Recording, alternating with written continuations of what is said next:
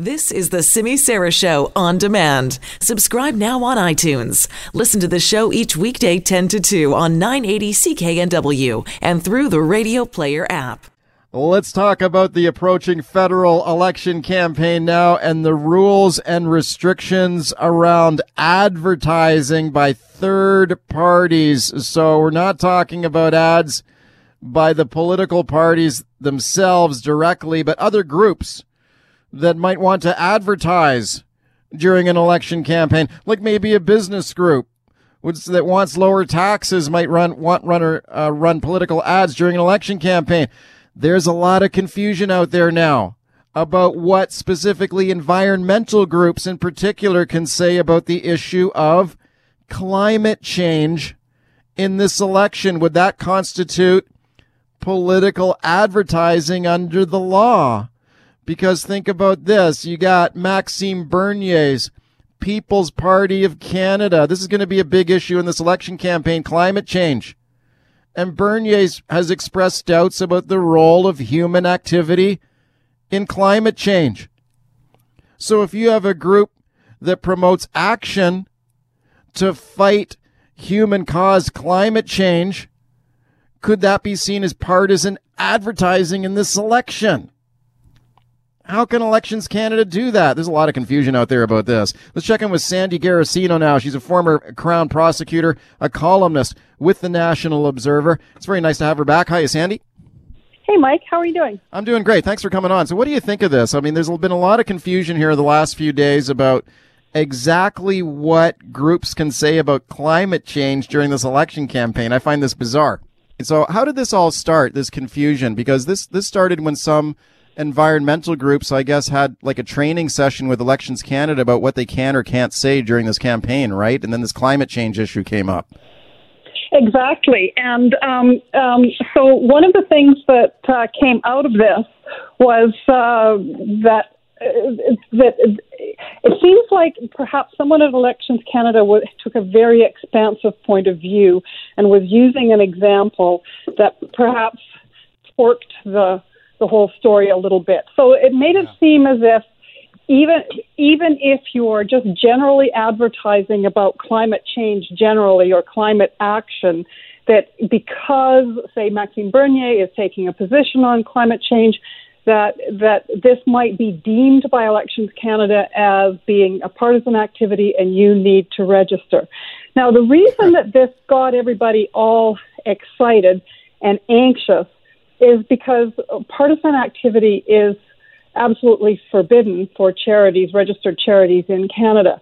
So the concern that they might be deemed to be engaging in partisan activities by Election Canada made a lot of people, I think it just flared a panic that perhaps the CRA was then going to say, well, now you're going to lose your charitable status. Whoa. But experts have now weighed in, and I've been looking at people like Mark Bloomberg from Global Philanthropy, .ca has got a website up, and Margaret Mason, who's a tax charitable lawyer, and all of these people are weighing in and saying, look, the CRA is not going to be paying any attention to that, and they're not going to, in their assessment of partisanship, is not going to be the same as Elections Canada.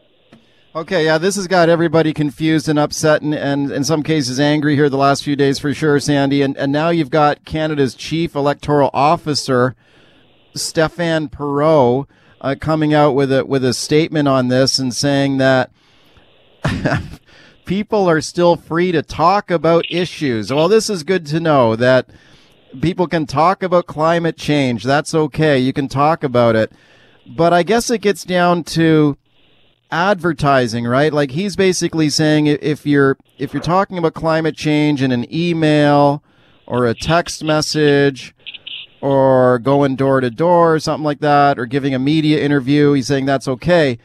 But if you start doing paid advertising over $500, then you would have to register with Elections Canada. So I don't know, does that still mean that these environmental groups would have to register if they're going to run an ad about climate change?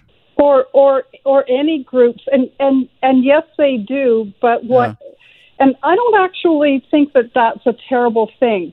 Really, I think it's good for Elections Canada to be keeping track and tabulating and monitoring what advertising, what paid advertising is going on by different parties during an election period. A lot of this kind of advertising, by the way, might be advertising that is just in the regular operation of either the charity, or it could be a business, or it could be anything, but it just has to do with, well, are you actually addressing something? Like, let's say it's the Canadian Taxpayers Federation or something like that.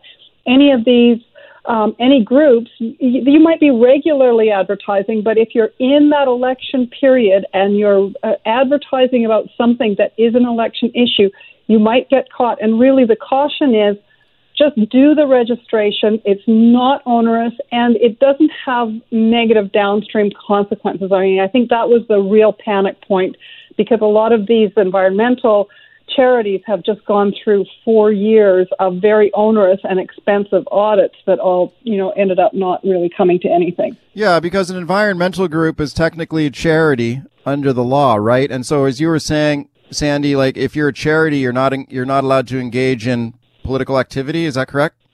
You're not allowed to engage in partisan activity. Actually, the Liberal government has opened everything up to enable now charities have the same freedoms that corporations have and that individuals have to advocate freely in the public realm on matters of policy and just general political interest, but they cannot be partisan. They can't pick sides. They can't pick a horse and go like, we're going for the Greens and you should go for the Greens too. That's forbidden. And some environmental organizations aren't actually registered charities, so they wouldn't be caught by this anyway. But everybody who is advertising, or more than $500 in advertising on an issue that is in the election, they need to register.